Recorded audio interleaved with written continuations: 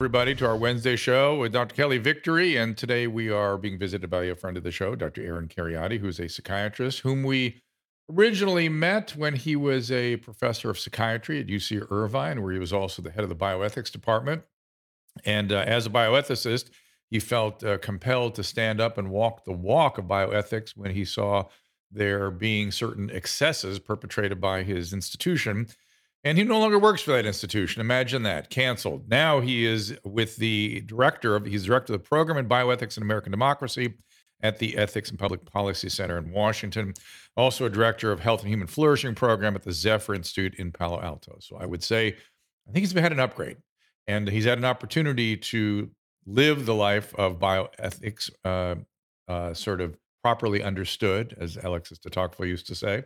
And it's not easy. It's not easy. And I'm sure he has learned a lot, and we have learned a lot from him. So we're going to revisit things again today. And of course, Kelly Victory will be in here with me as well. Reminder, tomorrow we'll be here at 3 o'clock Pacific, Michael Malice. But let's get to this show now. Our laws, as it pertains to substances, are draconian and bizarre. The psychopaths start this way. He was an alcoholic because of social media and pornography, PTSD, love addiction, fentanyl and heroin. Ridiculous. I'm a doctor, for sake. Where the hell do you think I learned that? I'm just saying, you go to treatment before you kill people. I am a clinician. I observe things about these chemicals. Let's just deal with what's real. We used to get these calls on Loveline all the time. Educate adolescents and to prevent and to treat. If you have trouble you can't stop and you want to help stop it, I can help. I got a lot to say. I got a lot more to say.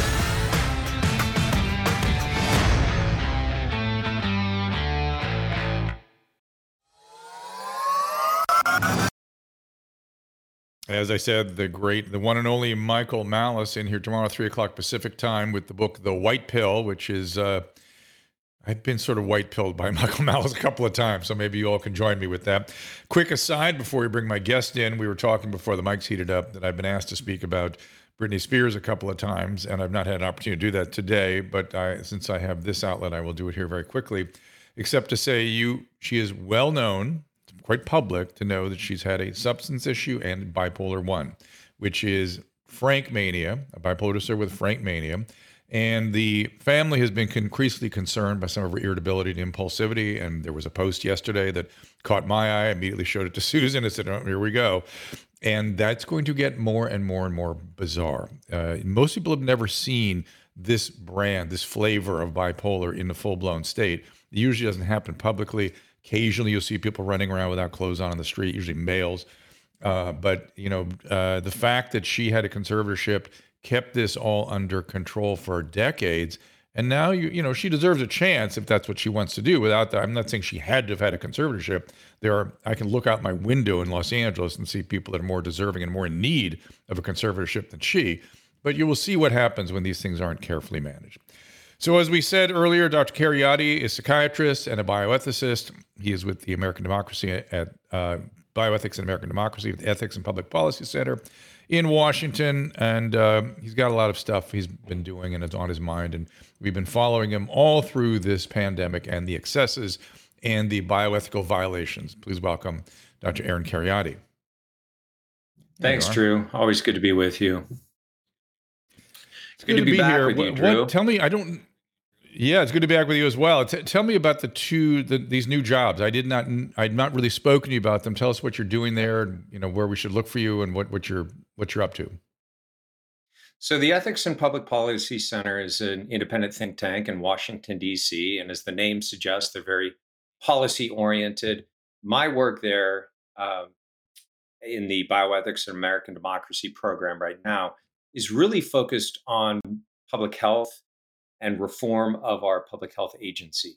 So if we look back at what happened during COVID, I think most Americans, or at least many Americans, would agree that our public health agencies, the CDC, which is responsible for tracking pandemics and doing research, making public health recommendations, the FDA, which is sort of the federal gatekeeper for new drugs and new vaccines, and the NIH, which is responsible for funding of biomedical research in the United States. I don't think there's any American out there who thinks that all of these agencies got an A grade over the last 3 years. And many of us, myself included, think that they performed more in the D minus range, that they're in need of really quite serious reform. I believe that these agencies have been compromised by conflicts of interest with big pharma, financial conflicts of interest, personnel conflicts of interest, structural issues. And so my work there now is really focused on coming up with policy proposals and reform proposals that can be implemented practically, whether executive orders or legislative proposals, to try to reform those public health agencies. Because there's a real need for these agencies to acknowledge what they got wrong and make meaningful changes. The only acknowledgement from the CDC, for example, in terms of things that they could have done better during the pandemic, was Rochelle Walensky, the director of the CDC, came on TV and said, well, we did a careful self-examination, what happened during COVID and our performance during COVID. And we decided that we need to improve our communication skills, improve how we communicate with the public. And I found that, and many people who have been following the work of the CDC closely found that to be a rather shallow assessment of the CDC's failures. And so I think if an agency like the CDC is going to regain public trust, they're going to have to go a lot deeper than that. And that reform is actually going to have to come externally from political pressure and from whether it's the executive or the legislature, which controls the purse strings, the executive, which controls the sort of policy making for these agencies. I think the only way that an institution like the CDC is going to see meaningful reform is if there's political pressure in that direction. And I think from the population, we're seeing that desire and that need. We're starting to see some buzz in Washington from the politicians. And when these politicians are prepared to actually do something, we want to have meaningful policy proposals ready to go. That's great. That is great. The idea that the extent of their self-analysis suggests some tuning up in their media, their media training. It's hysterical. It's comedic if it weren't so tragic. How about just a simple comeback? Like, how'd you do with the testing? How'd the testing go for the CDC? You guys did a good job of testing the initial outbreak. Oh, good for you. Now, my thing, my question though all along, and I had thought you were pursuing this in the courts, and maybe you still are, which is one of the sort of glaring phenomenon that seemed to jump out at me was the fact that there's kind of a wrinkle in the Constitution where these people can override everything, which seems completely ridiculous.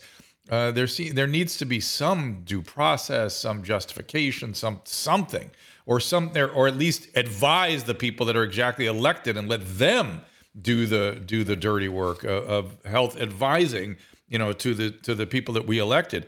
Is there any movement in that direction to try to curtail that? Yeah, that's a great question. So my policy proposals exist on two levels. One is, what could we do with these agencies? And then the deeper level, which you sort of alluded to a moment ago, is what was the legal mechanism that made every bad policy during the pandemic possible, from lockdowns, school closures, to mask mandates, to the ignoring of natural immunity and other issues. Well, the underlying legal mechanism that made all of that possible was the declared state of emergency at the federal level and at the state levels. So the person who's empowered to declare a state of emergency at the federal level is actually the Secretary of Health and Human Services, a man named Xavier Becerra. Californians will remember him as our former state attorney general. So he's a lawyer, he's a man with no public health experience and no medical training. And we're still operating under an ongoing state of emergency at the federal level, which was declared by him with the endorsement of the president, and which has been renewed every 90 days for the last 3 years. And the president indicated that it's going to continue at least until May.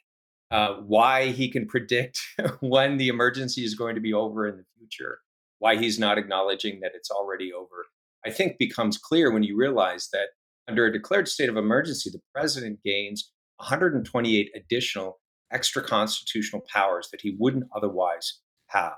So the executive branch, which is the same branch that declares the emergency is the same branch that gains additional powers.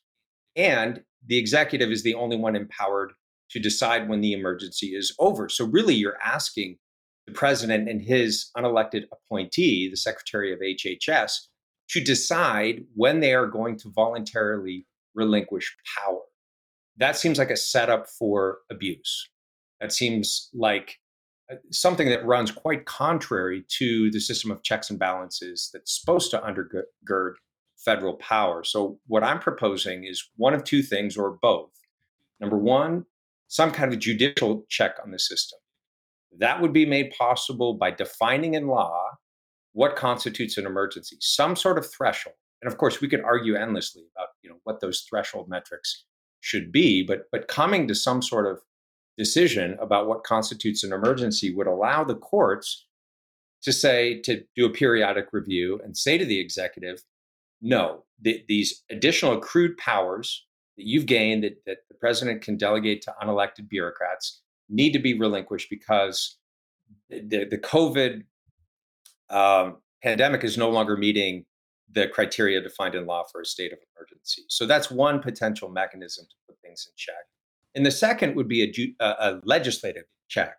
So rather than having the president renew the state of emergency every 90 days, have the legislature do that. Have the elected officials, that are going to have to answer for them do that. And keeping in mind that they're not necessarily the ones that are gaining those additional powers. So some combination of either a legislative or a judicial check on that system, I think, is necessary to avoid these kinds of abuses.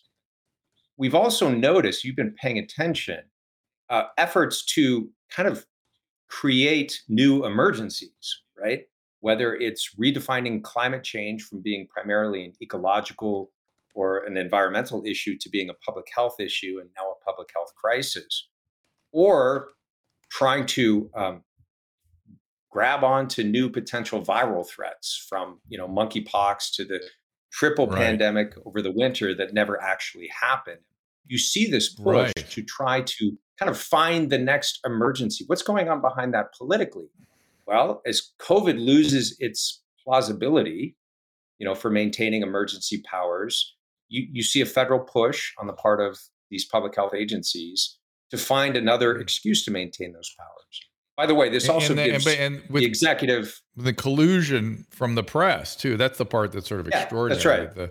The press that's supposed to be the fourth arm that's going to speak truth to power colludes with and amplifies and drives things into the la la land. It's crazy.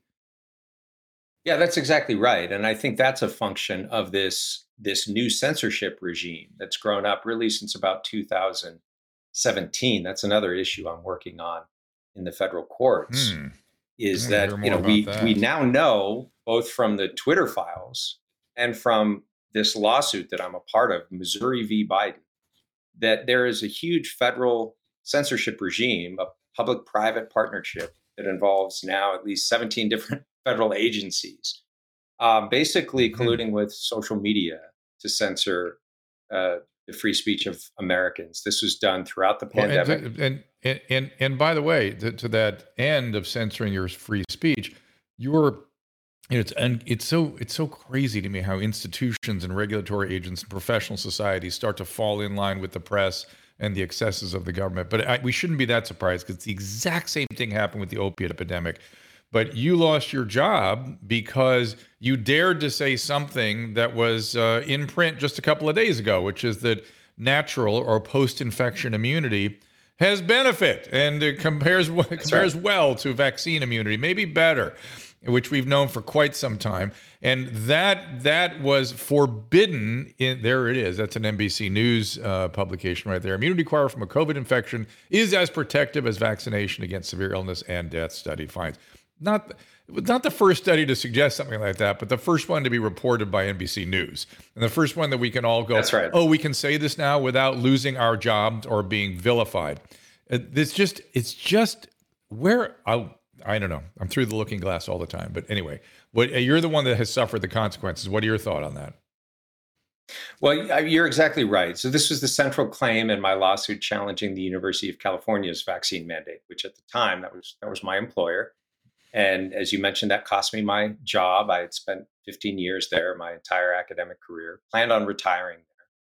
Was the director of the medical ethics program, full professor in the School of Medicine. And and what I was trying to say in that lawsuit was precisely what that headline just showed. And there was plenty of evidence at that point. There were 150 studies on natural immunity for COVID when I submitted the lawsuit 2 years ago.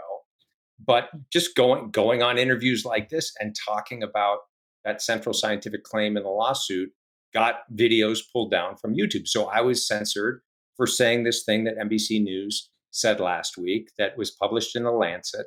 But as you said, this is not, it says news at the top of that graphic, but it's not exactly news. It's 2 years old.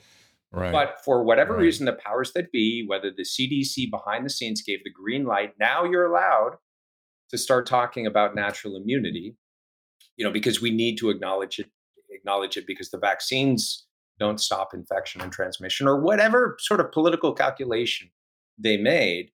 Now it's okay to say this thing that 2 years ago would get you pulled off of social media or canceled if you were doing a television interview. And in my case, actually, more than that, cost me my job, and tens of thousands of other people lost their job. They had already had COVID. They didn't see a compelling reason to subject themselves to the risk, however small they might be, the risks of the vaccine, if they weren't going to benefit from it. And there was this really unjust form of discrimination that we still are not really. There has not been an announcement yet, I'm sure it's coming, about risk-reward diathesis.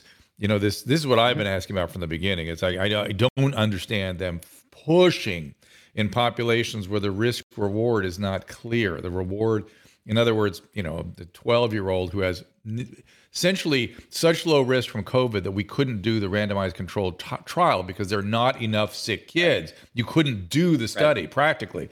And by the same token, you're seeing a lot of anecdotal concerning data, and people argue about how bad and how often, but it still seems more than what you risk from the illness itself. So why push that? Except, as you said, and I know Kelly feels this theory to be true, concerned that they're pushing to try to get it on the standard vaccine protocol for children so they have permanent liability coverage. Well, the CDC actually did that a few weeks ago. So the COVID vaccine is now on the CDC recommended childhood vaccination schedule, which does indemnify the companies against liability. They were protected from all liability while the products were approved under emergency use authorization. And the state of emergency is going to end. The products are going to, have to pursue full authorization, and now they're going to have immunity because they've been added to the CDC schedule of recommended vaccines for children. I think that decision was disastrous. It does not take account of age stratified risk. We're talking about an illness that did not harm or kill healthy children. The very small number of children that were harmed by COVID were children that would have been harmed by any respiratory virus, from a common cold to influenza. Anything could have been the tipping point for them, and perhaps it just happened to be I saw there's a study, by the way, this morning that was on I've got it on my email chain here, Medscape topic alert: COVID versus flu, which is deadlier? And it showed that, again, obviously in very elderly people, the fatality rate from flu was about 4.5%, and from COVID was about 7%. And their conclusion was, be alarmed about COVID. And I thought, well, yeah, I mean, it's worse than flu, but everyone's been saying for 3 years that flu is a 0, and here's a head-to-head flu versus COVID. Here, overall, 7% of COVID patients died compared to 4.4% of flu patients. And what age bracket hospitalization was that, rate? Drew? Oh, it's all very elderly, of course. Yeah. But the point is, I'm not even sure that they did not do a statistical analysis that I saw, at least in this little review, that tells me whether that difference is even statistically relevant. which is astonishing to me. They just said, "Oh, this is terrible. It's nearly twice as bad." Yes, it's worse. Yes, probably it's worse. My experience has been it's worse. It seems worse to me. But my God, worse enough to mandate vaccines that we got some concerns about, worse enough to shut down the world? It's just, and why isn't that kind of a headline being reported? Like, whoa, it's not as bad as we thought. Remember when people thought they had a 50% probability of dying when they interviewed people out in the world, what the press had done to them? They literally, the average person they interviewed thought you had about a 50-50 chance of survival from COVID, which is insane. Well, people have been subjected to military level propaganda during this pandemic. That's not an exaggeration. We know that now. We know that in Western nations, there was an effort to deliberately increase the level of fear in order to gain compliance for what happened. And so, again, now it's okay to say that masks don't work. We have the Cochrane review. We have some other studies that should have been the nail in the New York Times yesterday. There it is. There is the New York Times was able to say it right there in an op-ed. Are you kidding? I can't believe I was so shocked when I saw that. I just retweeted and I just went NYT. There you go. they're saying it now too. Finally, Jesus, took a while. Yeah, but this was the kind of thing that would get you censored a year ago, 2 years ago. Oh, this is the kind of horribly. thing that you would be publicly vilified for. And branded as an uncaring, callous, antisocial person for not wanting to wear a grandma mask. killing, wanting to harm other people, don't care. Exactly. Just wear it. Just wear the mask. What's the big deal? It's like, I would if it worked. I'd happily do so, but I know that it doesn't work. But the other thing is now we're still pushing it on kids. Is that going to come around now? Are we going to get that out of the mix here, which is the most sort of impactful recommendation that is deleterious from the standpoint of harming people? That's right. There, it's actually harming development. That's exactly right. I think masks are not benign for anyone, but they're especially harmful for children. We're seeing studies now on children's language development, their cognitive development, their emotional development that relies on secure attachments. And the human face is the most emotionally expressive part of the body. It's the place where we form those interpersonal connections. It's so important for neurological and brain development. And you cover that up. Yeah. Here's another interesting finding, Drew. So positive emotions are conveyed mostly by the bottom half of the face. Negative emotions are conveyed primarily by the top half. Interesting. If you think of anger, you get that, the characteristic sort of V on the forehead, the squinting of the eyes. Yep. Sadness, you're looking at tears, whereas positive affect or positive emotion. So we're covering up the part of the face for children that conveys positive affect. We're highlighting if this were a brain science experiments being done on cats, covering up an eye or covering up their mouth, there would be an outrage. People would go nuts if we were putting the old crosshatches on the eyes of the cat or something. You couldn't even do the experiment, but we just wear it. Just think about what we did. Just do it, and we just did it. We got to think about that. I have to take a break because I'm anxious to bring Kelly Victory in here. Let's Dr. Aaron Kheriaty is here. Aaron, your Twitter handle? It's A Kheriaty, so pretty easy to find. K-H spelled with E-R-I-A-T-Y. That's right. All right, we'll be back, Dr. Kheriaty and Kelly Victory after this. Not sure how to say I love you this Valentine's Day? Well, nothing says I love you more than a few minutes of relaxation, and Genucel Skincare does just that. Gives you the luxury gift of feeling like you spent the entire day in the spa, all while, in fact, in the comfort of your own home. Susan loves to feel pampered and special, especially on Valentine's Day, so why not relax with a detoxifying mask and feel amazing after only one use? I know I'm a snob about the products I use on my face.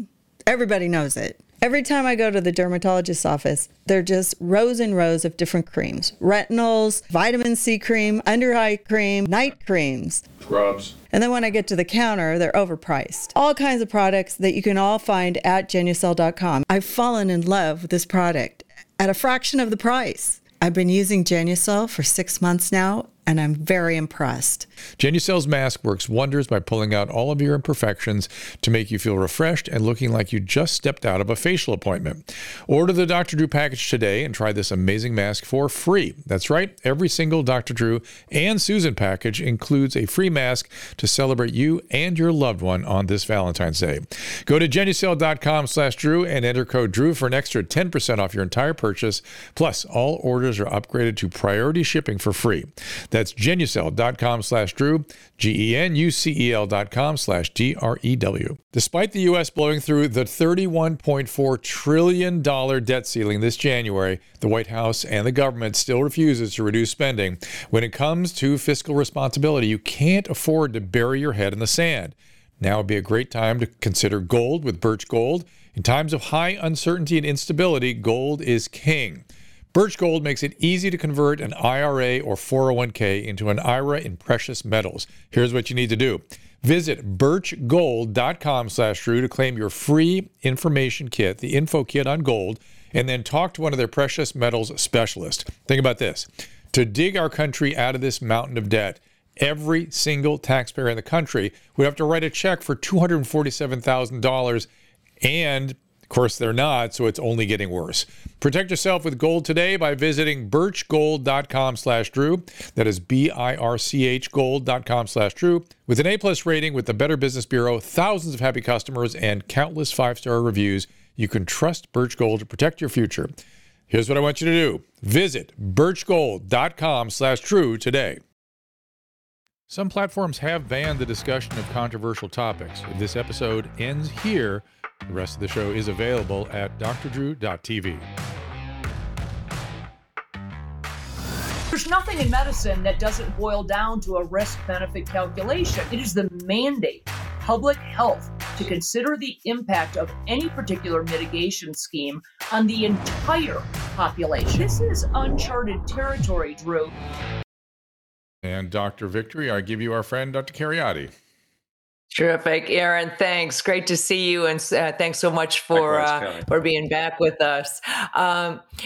Drew, by the way, what you were just talking about with regard to COVID versus influenza is this issue of relative versus absolute risk, and we probably ought to do a segment of a show to explain that to people because it's disingenuous at best.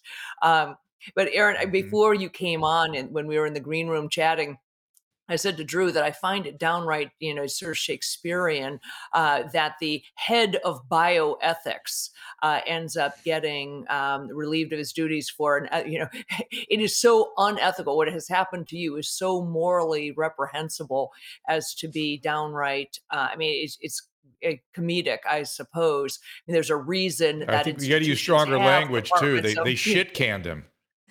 Yeah, exactly. That's right. Shit canned him. No, no, and honestly, these institutions have departments of bioethics for a reason, because it's more than tacit acknowledgement that we have issues of moral and ethical importance that need to be addressed, and I find it just remarkable. But before when you came, I'm impressed. You were speaking with Drew very confidently and authoritatively, and I think correctly, about the intricacies, the nuance and the granularity at the federal level of these institutions and the regulatory agencies and how they're structured. Is that something, is this a, learning on the go thing? Do you have a background also in poli-sci or in government, or is this something that you have learned by necessity since you've been thrown into this? Yeah, so I do have a background in philosophy and I've studied political theory, but in terms of the actual day-to-day inner workings of these agencies, that's something that I've really done a deep dive into. Did some of that for the research for my book that came out this year called The New Abnormal. I have sections in there both critiquing these public health agencies and their policy response, but also in the last section trying to end with positive proposals about how they could be reformed. So that's more of a sort of recent acquiring of interest on the fly, because I saw them failing so miserably. I saw talking heads from these agencies getting on TV and saying that we should follow the science, which became sort of a meme. But when I actually looked at the study, I took the time to read the studies on these things, and I was looking at the science, and what the talking heads on TV were saying was just not lining up with that. So then I realized I had to dive deeper to see what are the inner working mechanisms of these agencies. How are they being compromised by financial or other political conflicts of interest? And what I found there was actually quite troubling. I mentioned just one of the issues, this unilateral power to declare a state of emergency. But I also discovered, for example, that a majority of the funding for the approval of new drugs that the FDA does comes from the pharmaceutical companies that the FDA is supposed to regulate in the form of user fees. Right. So the FDA is compromised by that conflict of interest and by the revolving door of their personnel going to work for pharma for big paychecks after they leave the FDA. But then I found out that the CDC and the NIH also found ways to do an end run around federal law that prohibits those agencies from receiving pharma money directly. What they did was they set up these quasi-private foundations that people could give money to, and then that money could be funneled to the federal agencies. So there's something called the CDC Foundation, something called the NIH Foundation. If you look at who sits on their boards, it's primarily pharmaceutical executives. And if you look at the funding of those foundations, it's primarily pharmaceutical funding or funding from large foundations like Gates, who themselves have a large financial stake in the outcomes of certain vaccine research and other things that they're heavily invested in. So, a lot of people, I think during the pandemic, when they realized that these policies weren't making sense, there was a tendency to point a finger at the leadership, which is perfectly understandable. I am no fan of Anthony Fauci. I'm no fan of Rochelle Walensky. I don't think these people are competent. I don't think they're honest. And yet, what I found when I was researching these agencies was also, look, you could replace Fauci with someone else, but if there aren't meaningful structural changes as well, then these perverse incentives are going to be still in place. He's going to be replaced by another bureaucrat who's just as bad, if not worse. And by the way, so if you want meaningful change, you got to deal with that. I'd love to just quickly point out just a brief sidebar. I don't want to interrupt your guys' flow here, but you pointed out the excesses of these career bureaucrats. Where's my picture up there, Caleb? You put me up with the guys. And he said something. You said follow the science, but he said something far more dark, which is if you think about what was in the history of humanity. What is one of the aphoristic statements by a dictatorship leader that typifies the excesses of an extreme monarchy or an extreme dictator? Except I am the state. L'état c'est moi. Right. That is precisely the same as I am science. That is not materially different. That is l'état c'est moi. And if you 6 years ago, if I brought up l'état c'est moi, you would have said, oh yeah, this is an example of the colossal excesses of dictatorships and monarchies. We have that in our federal government amongst the ossified bureaucracies. That's who is there. It's people who say, I am the state, I am the science. That, to me, that should ring in our heads and certainly motivate the people you're talking to, Aaron, to make some change. Drew, that is exactly right. In fact, I wrote a piece on this in American Mind. Folks can find it online, called Technocracy and Totalitarianism. And what I was describing was the totalitarian conception of science, what I call scientism, which is different from science. And what anyone who says, I think all of us know who we're talking about, anyone who says, I am the science, or I represent the science, and criticism of me is actually, criticism of science, is in the grip of this ideology of scientism, which has nothing to do with science. Science is an open-ended and humble way of exploring the world. right? Science is always open to revision. Science does not bring us dictates from on high that are unchanging and unassailable. If you take a group of honest scientists or researchers and you put them in a room together, what are they going to do? You've seen this before. They're going to argue, right? They're going to back and forth, and what does the upshot of the research show, and what are the pros and cons of this study methodology, and what do these findings suggest?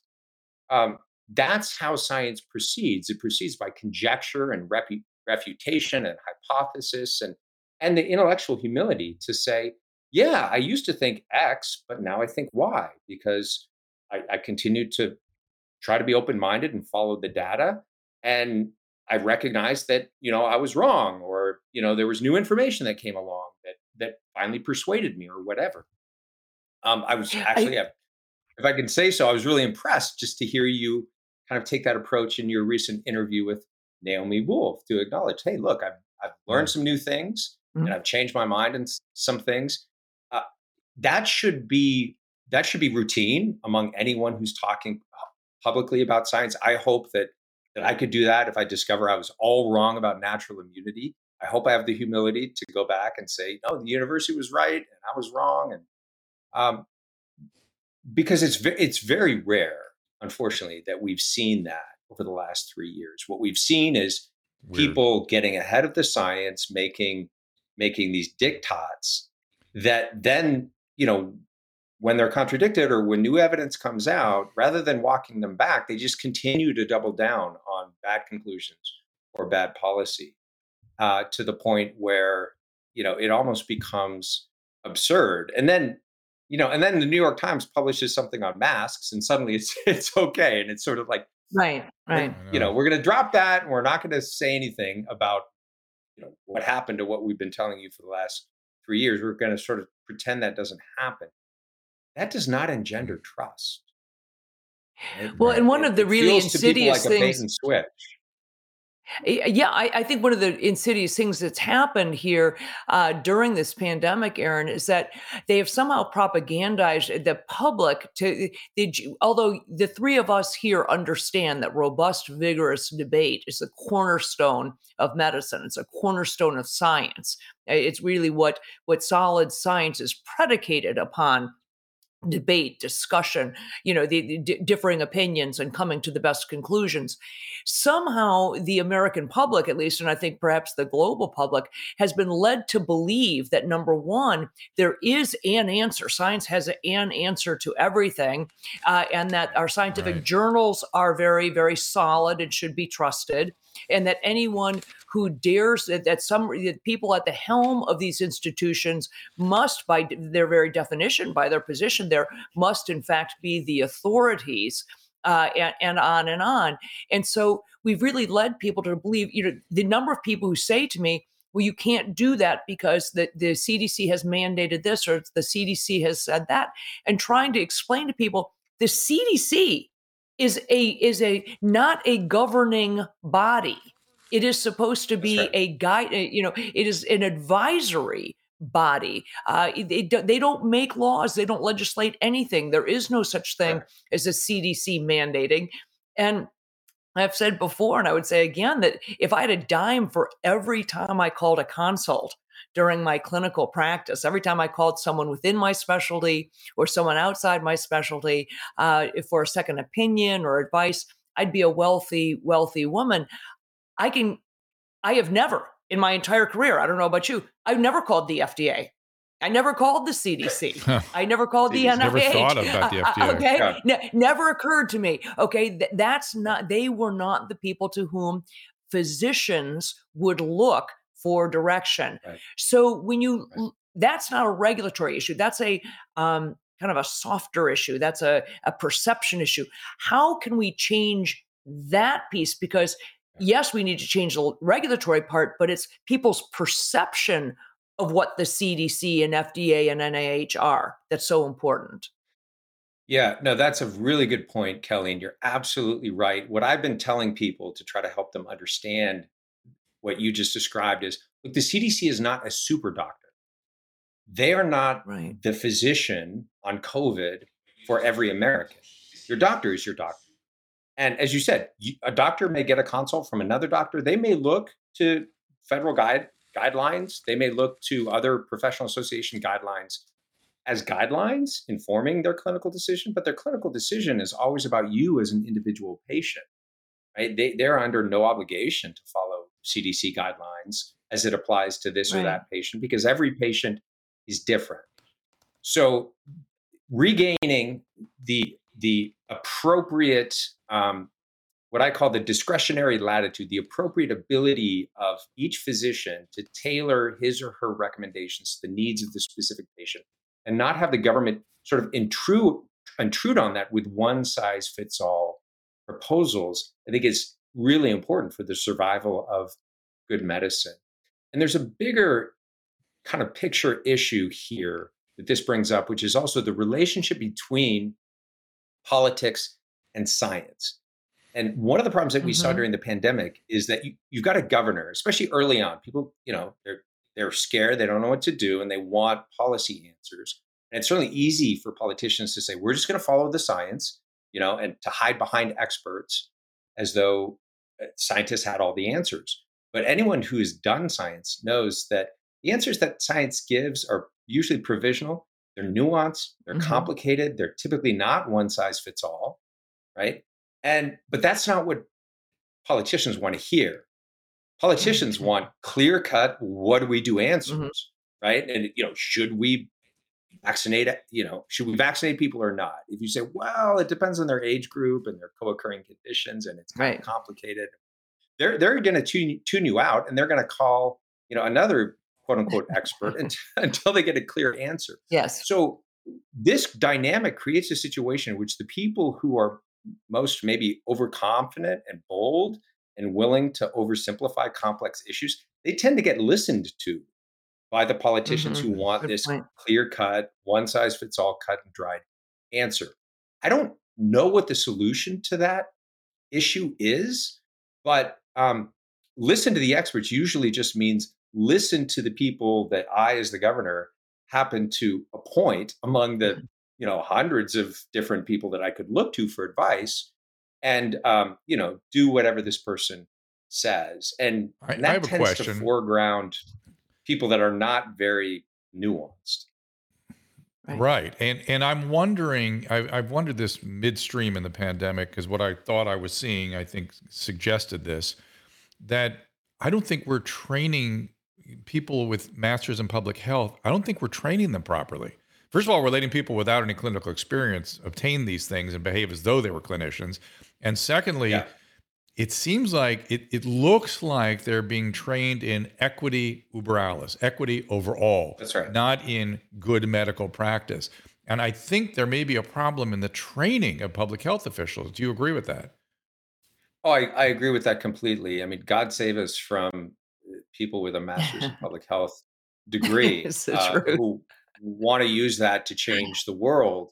I mean, I remember sitting on both the vaccine allocation committee and the ventilator triage committee while I was still at the university. This is a committee making policy for all the UCs, not just UC Irvine, where I was a faculty member. And there were well-meaning people on the committee who wanted to prioritize these resources, not based on what kind of medical outcome you would have with them, or not based on need, who is at highest risk if they got COVID, but based on skin color, essentially. And fortunately, there were several of us sort of pushing back against that, and trying to rectify past historical injustices against people of color by practicing bad medicine is just adding insult to injury. But that mentality, I think, is rampant, certainly in higher education. I think it's totally infected schools of public health. And I would like to see medicine and individualized patient care foregrounded during the next epidemic or pandemic, rather than an approach to public health that sees it as a way to kind of instrumentalize these crises in order to change the world or remake the world. I think that's a recipe for disaster. There's perhaps nothing more egregious, I think, than this recent California AB 2098 bill that fundamentally criminalizes is for a physician speaking out or saying anything against the prescribed narrative of the state. I know that you've been very involved in legislation or in lawsuits related to 2098. Where do you think that bill stands? What do you think the likely outcome is going to be? So thanks for asking about that. I'm part of a lawsuit called Hoeg v. Newsom, Hoeg. You can find information. It's been reported in the national press. We've got articles about that lawsuit in LA Times, New York Times, Wall Street Journal. And we're challenging this Assembly Bill 2098 in federal court on constitutional grounds. So AB 2098 basically would empower the medical board to discipline, including removing the license of any physician who contradicts what the law calls the quote unquote current scientific consensus on anything related to COVID. And our lawsuit is challenging it on First Amendment grounds, that this is intruding into the doctor-patient relationship and the free speech of physicians. A patient asks me about masks or asks me about vaccines or anything else related to COVID, and I have to, read a script from the California Department of Public Health out of concern that I might be contradicting what the medical board would consider, quote unquote, the scientific consensus. We're also challenging it on 14th Amendment grounds. The Equal Protection Clause of the 14th Amendment requires that laws be sufficiently clear so that I can know, and you can know, whether the thing I'm about to do does or does not violate a law. And what we're saying is that this current scientific consensus, which is not a legally well-defined phrase, what is it? How would you ascertain what it is at any given moment, especially on science that's constantly evolving? We worry that the law itself, even if it's never used to discipline physicians, will simply have a chilling effect on physicians. Right. And that they will fall back on, I have a gag order on, and I just need to refer you to this public health website, and I can't actually give you any advice because I don't know whether or not it's going to get me into trouble. And this is an untenable position for patients and doctors.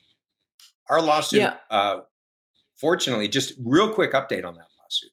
Our lawsuit, fortunately, the judge just granted our request for preliminary injunction, which halts the law while the case is being heard. And that's a very good sign, because that's the court saying, even before we go to trial, just on the merits of the arguments you submitted in your initial documents, the court thinks, you have a good chance of prevailing, that this law, looks like it plausibly could be struck down. So it's a very good initial sign. I think we're going to win this case. I think this law is, in fact, unconstitutional and will be struck down. But it's frightening, and it's kind of chilling that our governor and our legislature here in California thought that this would be a good idea, thought that this would be good for medicine and good for patients. Well, that's I'll tell you, I have called it the worst piece of legislation that's been passed in my lifetime. And I really mean that. Not only will it have a chilling effect on what physicians can do, but think of how terrifying this really should be from the perspective of patients, because a patient now needs to wonder, when Dr. Smith tells you, I suggest this, or if I, given everything I know, my experience, my reading, my understanding of the literature, this is what you should do. The patient now needs to wonder, is that truly what that physician believes? Is that truly what that physician's experience is? Is it truly their understanding of the literature, or are they simply in fear for their license? You don't want to go to somebody who's a physician who has a gun pointed at their head, and that you have to wonder, are they giving me really good, solid advice? I think from the patient's perspective, this is nothing less than terrifying. I agree, Kelly. I agree 100%. It's egregious. But Aaron, I want to point something out that I don't know if I expressed to you before. Is I actually called the board and I spoke to the president of the board, who's a lovely attorney. Her dad was a urologist. She really intends to do good. I mean, I believe that is her intention. I shudder to think how it's going to go when somebody else is president of the Board of Quality Medical Assurance in California. But the one thing I want to tell you is, she said to me, and you should be aware of this because you may have to take your lawsuit further than just striking down AB 2098. She said, we already have this authority. If this is what we want to do, we can do it, no problem. We just are making it more explicit in the law. And I thought, wow, you have the authority to interfere with our rendering of informed consent. Incredible. And so keep that in your thinking as you pursue this case. Yeah, no, thank you. Thank you for that. That's quite an admission for them to make. The medical board can easily become politicized. Every single member of the medical board is directly appointed by the governor. And only about half, I have nothing against any current member of the medical board. But like you said, who's going to constitute the medical board in the future? So they may say, well, we're only going to apply this law to the most far out cracks and quanks, people who are recommending you ingest bleach or something like that. Well, okay, that's fine, but a future medical board might not apply it so narrowly. And in that case, the physician's only defense is what is actually in the language of the law. And the language of the law is, and by the way, unconstitutional. as with many enforcement organizations, I actually met with a larger group of the board, and I was saying, look, from the position of the physician, this is very scary. And they were like, why? All you have to do is address it. You just respond to us. It's like, that's a week. It takes a week, and it's scary, and you have to go through medical records, and you have to research them. It's like they have no understanding of what they're holding over our head. And I repeated to this group like 5 times. They couldn't get it. They couldn't get it. So that's another problem. As someone who is, as I say, I have defended myself 7 times during this pandemic. I've had to go in front of the medical boards between Ohio and Colorado. And it doesn't just take a week. It takes unbelievable amounts of time, money, resources to prepare the response. And each time I've been successful, but it's really just debilitating. It's upsetting. It's debilitating. And you feel some vindication when you get that letter that says, okay, well, we didn't find anything this time, but we'll do it. We didn't find anything this time. Okay, so we're dismissing the complaint, but, and you think, but what? But, so you really are constantly mincing your words and wondering what to say. I'm sorry, Dr. Aaron, go ahead. I was just going to say, it's exactly right. It's the ultimate professional guillotine hanging over your head. I mean, I lost my job. That's bad enough, but I was able to go set up a private practice and join some independent think tanks to do my research.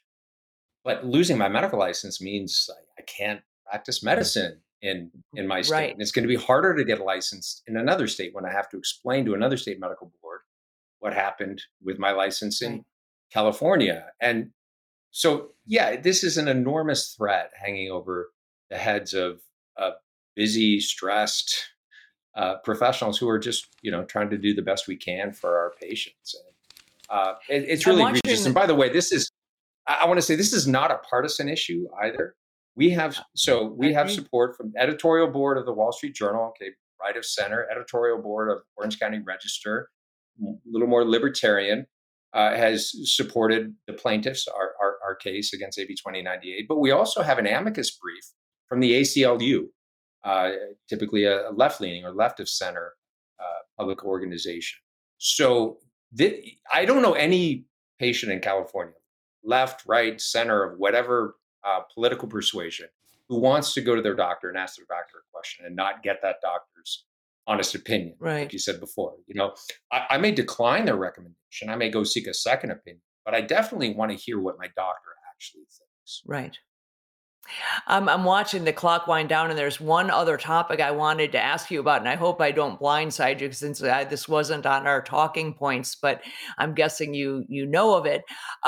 President Biden, it's my understanding, has pretty much signed what he needs to do to turn over authority to the World Health Organization regarding the management of future pandemics. Now, I am not an expert in this area, but I certainly have done extensive reading, and it appears to me that what would happen is the World Health Organization would then become the authority and supersede the U.S. Constitution with regard to how things are managed if it were declared that this was a state of emergency, including pandemics. So not just pandemics, and that the World Health Organization, under the management currently of Dr. Tedros, doctor, not a medical doctor, Tedros, would be taking our direction. What's your understanding of this, the status of this? What are your thoughts about it?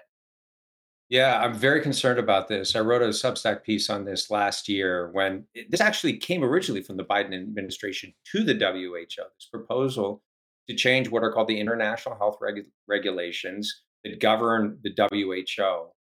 And the WHO proposed this. The United States and Biden administration are wanting to embrace it.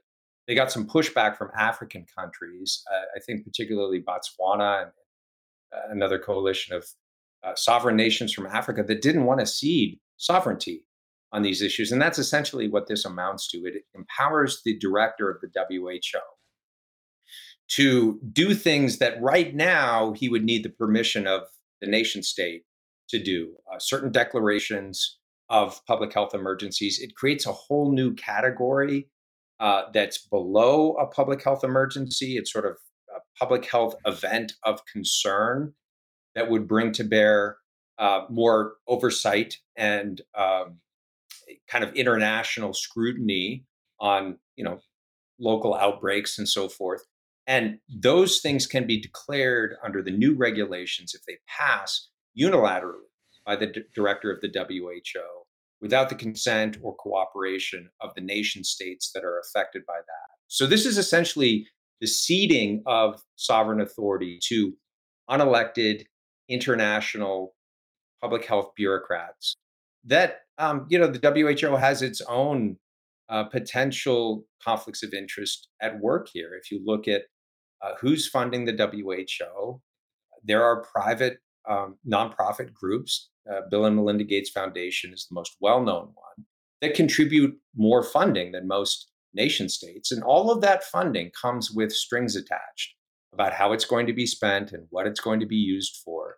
So this is really ceding authority from elected representatives of sovereign nations into the hands of unelected international technocrats that may be beholden to private interests or to financial interests or to others who have sway at the WHO simply because they're contributing a large portion of the budget.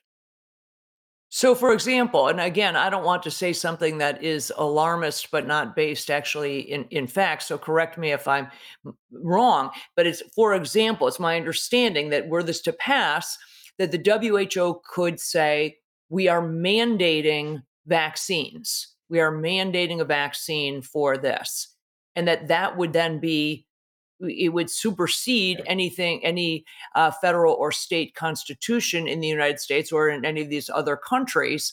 And the WHO would be able to dictate any number of things. They could, from lockdowns to whatever else they chose to do, including something like mandates for vaccination. Is that correct? Yeah.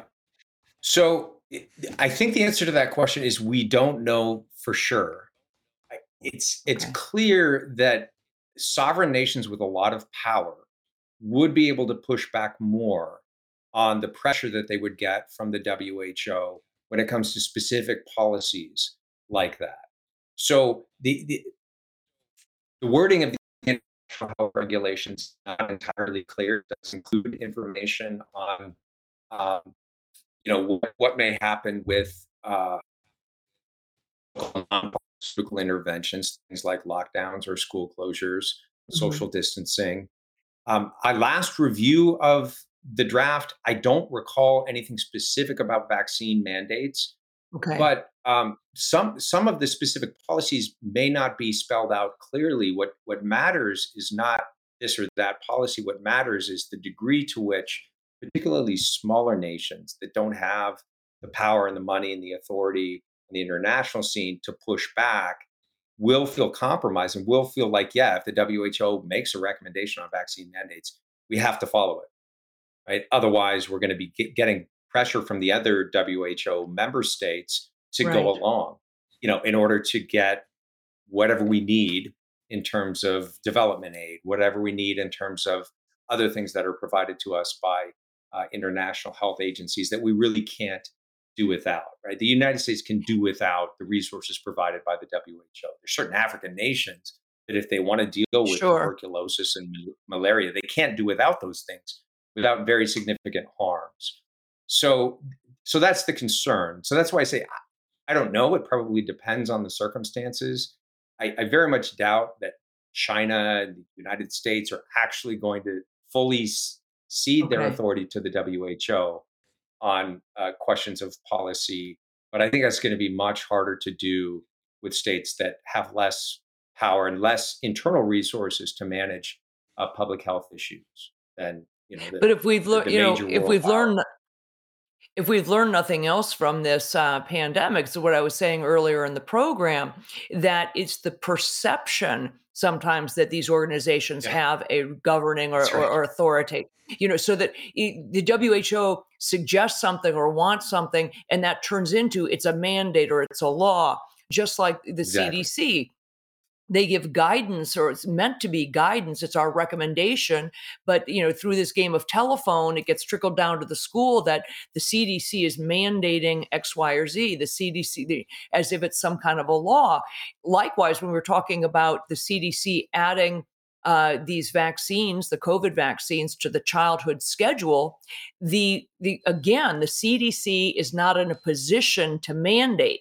However, you know as well as I do that recommendation to be on the childhood schedule will quickly get translated by schools and universities and sporting teams to be, That's right. if the CDC is quote recommending it, then we are going to require it. So the transition from a recommendation, whether it's by the CDC, the FDA, or the WHO, that transition, it gets codified through a series of events that is very dangerous. That's it. That is the anatomy of coercion in a nutshell. Somebody wants to define a bureaucracy as an institution that has enormous power over you, but with no locus of responsibility. So with vaccine mandates, I went through this, right? I went to the University of California and said, um, why are you mandating this for people with natural immunity? And they said, well, we're just following the CDC. So then you go to the CDC and the CDC says, well, we don't mandate anything. We just give recommendations. We don't make Right. policy, all of which is true. But then it's like going to the DMV. You go round and round and round in circles trying to figure out, who can troubleshoot this problem for me. And it's this institution with enormous power over you, but with no locus of responsibility. Nobody finally took responsibility for vaccine mandates. There was no individual or even institution that said, yeah, we're responsible for this decision. Everyone passed the buck around. And exactly as you just described, you end up going round and round and round in circles. And sometimes it's the perception that we have to do this because the WHO or the CDC is recommending it. Maybe we're going to be more liable if we don't do this. That drives a lot of this bad policy and a lot of this kind of public perception that the CDC or the WHO is a kind of Uber doctor for every person in the country or every individual on the planet, which is a terrible model of providing healthcare. Well, you are far too Thus saith the reasonable and have Lord. far too much common sense. But I would love to see you elevated to some very important level in public health policy, because you certainly can articulate it well. Thank you, Drew. Other God questions, willing. other things we haven't touched on? I'm wondering, we have a couple of minutes. I wonder if we should try to take some questions from the Twitter spaces. Yeah. Susan, does that sound like a reasonable idea, or is that? I know Dr. fine. Kheriaty has spent quite a bit of time on Twitter Spaces trying to moderate and answer questions there. I've been on some of those with you. It's been kind of an interesting experience. I'm not quite sure where Twitter Spaces is going, but it does seem to be something people are very interested in.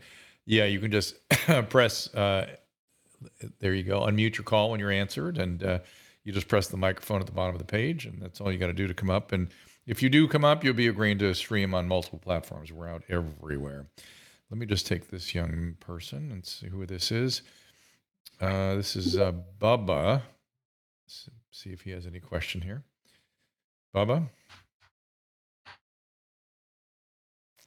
Yeah, we have these little glitches in Twitter Spaces, and I know Aaron. Yeah, you've seen Twitter a lot of that. Spaces is still working out the technical.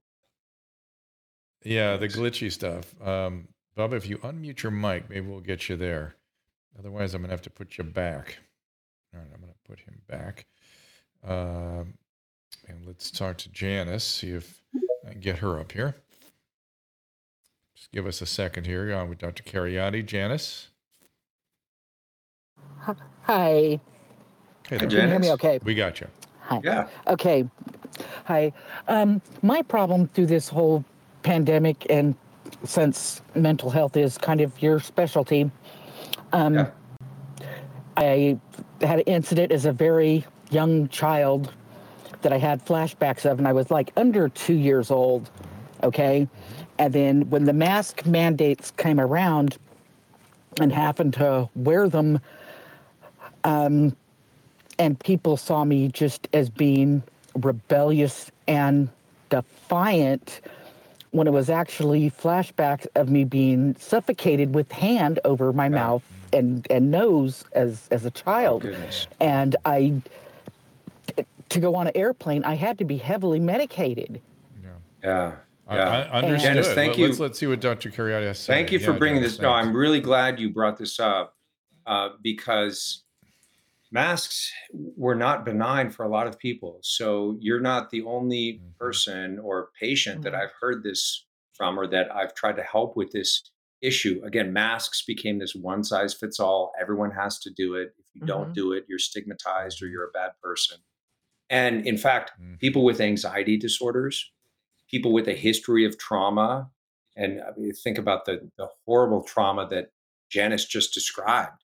And it's not difficult to see how placing something over your nose and mouth that makes breathing more difficult would be a trigger for precisely that trauma and that sort of horrifying re-experiencing that can happen with PTSD. I mean, physicians have to be able to write appropriate exemptions. And in fact, people need to be able to, setting aside exemptions, policies need to take account of individual circumstances and allow people the freedom to exercise prudential judgment. Most people want to do the right thing, right? But asking someone with a history of trauma to wear a mask, asking someone who's going to require heavy anti-anxiety medications, anxiolytics, just to fly on a plane because they're wearing a mask, that's harmful. That's clearly harmful. And, whatever tiny marginal benefit to others the mask may have produced obviously is outweighed by that level of harm. And of course. So, and that's an adult. Imagine what we're doing to children. It just goes on and on. Yeah. And I was riding a subway today, and I just thought to myself, oh, it is such a pleasure to see people's faces and to be close to humanity.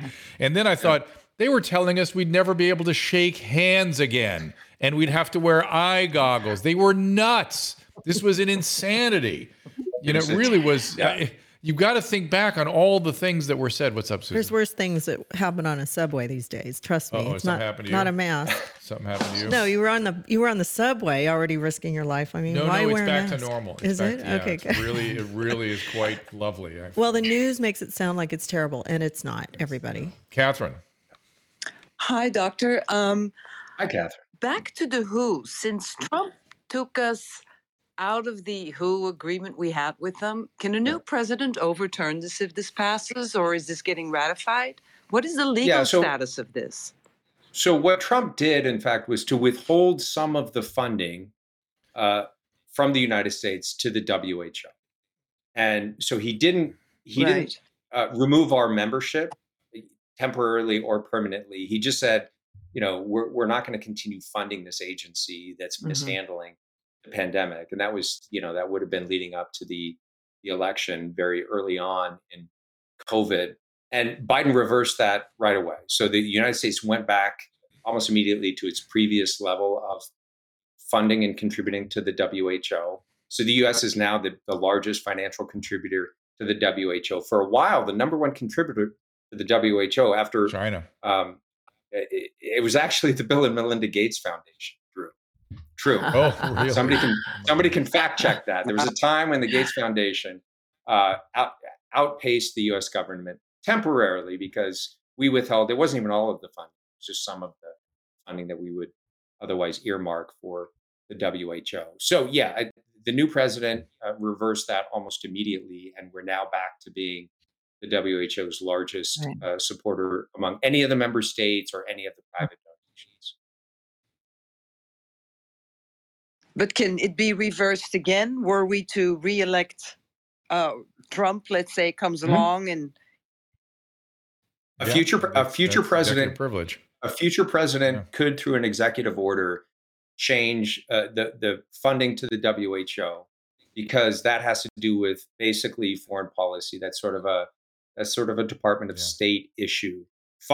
Domestic funding, the people who control the purse strings on domestic funding, that's Congress, right? But the people who control the purse strings on international funding, that's largely in the hands of the president, in the hands of the executive. So yes, a new president that had a different approach could change that. Catherine, that it? Thank you. You bet. Thank you for Thanks, the Catherine. question. We are sort of running down on time here, and I do appreciate, Aaron, your not just your time with us, but all the time I see you dedicating out there on Twitter Spaces and other places where your level-headed, thorough approach is He's much a good moderator. Oh, you moderated some. He is, because he's so. He moderates. Yes, is what he does. Yeah, he's very measured. When Steve Kirsch starts yelling. That's what I was thinking of, Steve. Oh, I love Steve. Steve's but he's a not friend, the only one. He's passionate, and he's exactly. When I was hosting one of those, I had to say, Steve, we're going to have to be more democratic here. I'm going to have to put you on hold. I'm sorry. And God love him, and I, he's been important for. I would not turn him down one tick. Because we need those voices out there. Those are the ones that really, and especially now that we can start to talk again. We're actually, these are conversations we could not have had 6-12 months. Oh my God. I have required 6 months ago. Yeah, I have required the occasional Valium blow dart myself, you may recall. I am certain of that. I mean, I think part of the Twitter Spaces phenomenon is it's pent up energy, right? People are ready to say things that was hard to say for 3 years. So it's good. Not hard to say. It was dangerous to say. It was you feared for not just your work, but your life. The people would come after you in these crazy ways. It was just really people. And I hope anybody that was part of those mobs really thinks about what they did. I mean, you should be. Yeah. Most of them are probably not listening here, but they should be checking themselves and thinking about this. But we'll see. So, Aaron, thank you so much, and we'll stay, in touch with you as we go along here, and I appreciate it. And let's see, we have @ACariotti, of course, is the Twitter handle. And Kelly, you want to give anybody any places to find you? Well, I'm on Twitter, relatively active on Twitter at Dr. Kelly Victory, as you know, and find me here at least on Wednesdays. And then we're adding a show every month now to sort of address the how do we unfuck it bucket, which Kelly's unfuck it bucket. Dr. Kelly's unfuck it bucket. How do we get ourselves out of this morass? So here. And then I'm working on I'm working with a group of other experts, household names, I think, people like Harvey Reish and Paul Alexander and David Weissman and many others, Jessica Rose, many who I've had as my guests on this show with you, Drew, on a book specifically about the mRNA vaccines.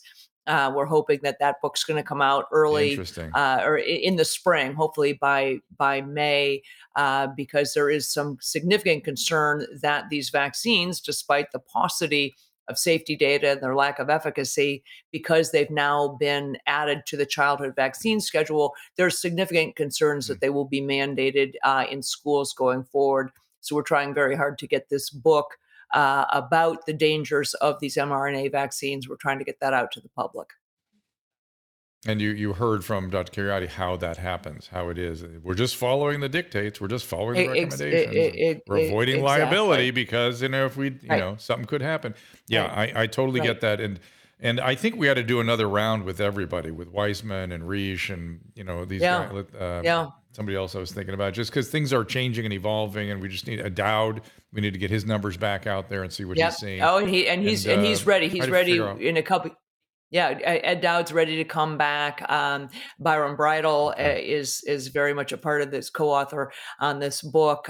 So there are folks who have really got their numbers together. Dr. Ryan Cole, as you know, is finishing up some more autopsies and some more review of pathology slides. So again, the evidence is mounting. We have hard scientific evidence now that explains really why we are seeing the increased incidence of all of these things, not just myocarditis and pericarditis, but cancers, autoimmune issues, fertility issues, neurologic issues.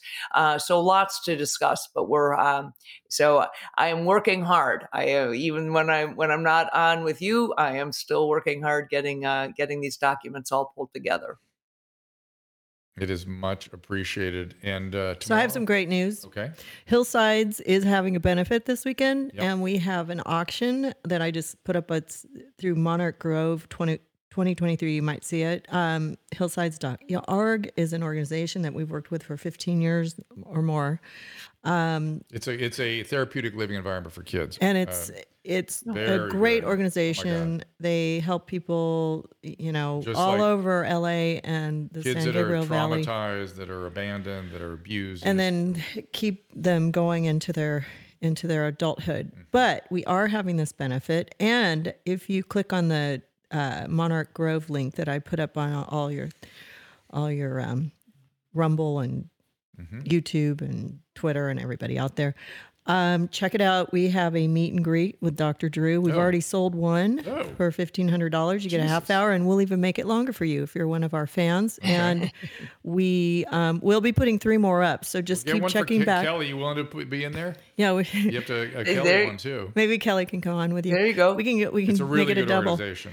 And also, if you want to contribute to hillsides.org, you can go to the website, do it there, or you can come to the benefit. It's Saturday night at the Bonaventure, downtown LA, and Dr. Drew and I will be there. Yes, we will. You want to come, Kelly?